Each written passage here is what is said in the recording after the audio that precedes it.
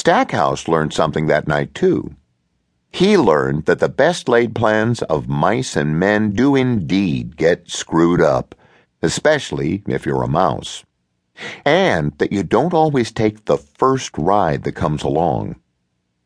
With a borrowed jug full of water, he was hiking back along the highway, oblivious to the moon, the forest, or anything else besides putting one foot in front of the other as quickly as possible.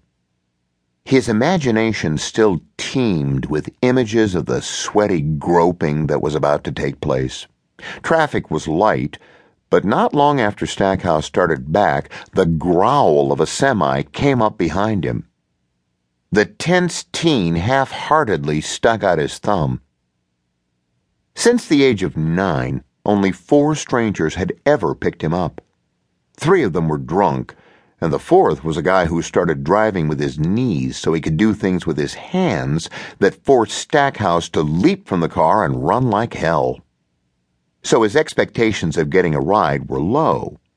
But the big rig immediately pulled over and stopped.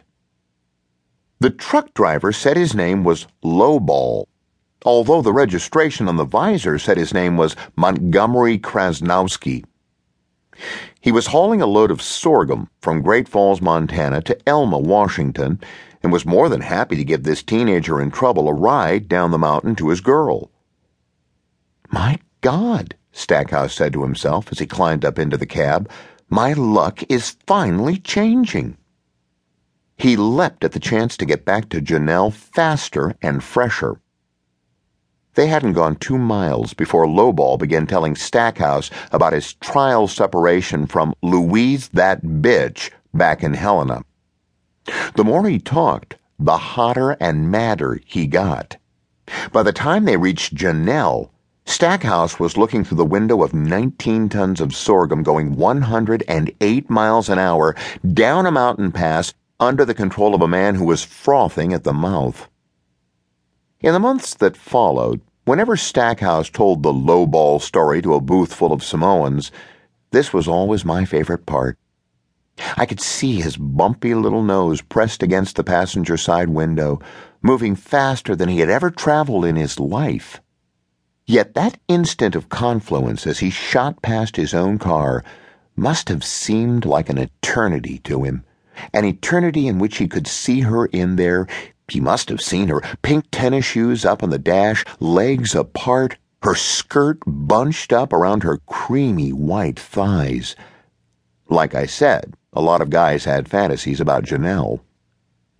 Maybe he saw a flash of lace. More likely, he saw a flash of tinfoil, the half-wrapped Big Joy burger in her hand, Big Joy sauce running over her soft, downy forearm and dripping onto his Shucks Auto Supply seat covers. And the whole scene bathed in the glow of moonlight, filtered through a thick, ambrosial evergreen forest. And the sound! What did it sound like inside that cab? Surely a melange of screaming, completely contrary to the visual beauty of the night and the moon and the forest green mountain pass. The big Kenworth's engine shrieking at the very edge of its capabilities. Over that mechanical howl, the angry, hurt voice of Lowball and the desperate adenoidal whine of Stackhouse. "I tell you, kid, women are no damn good. Stop here!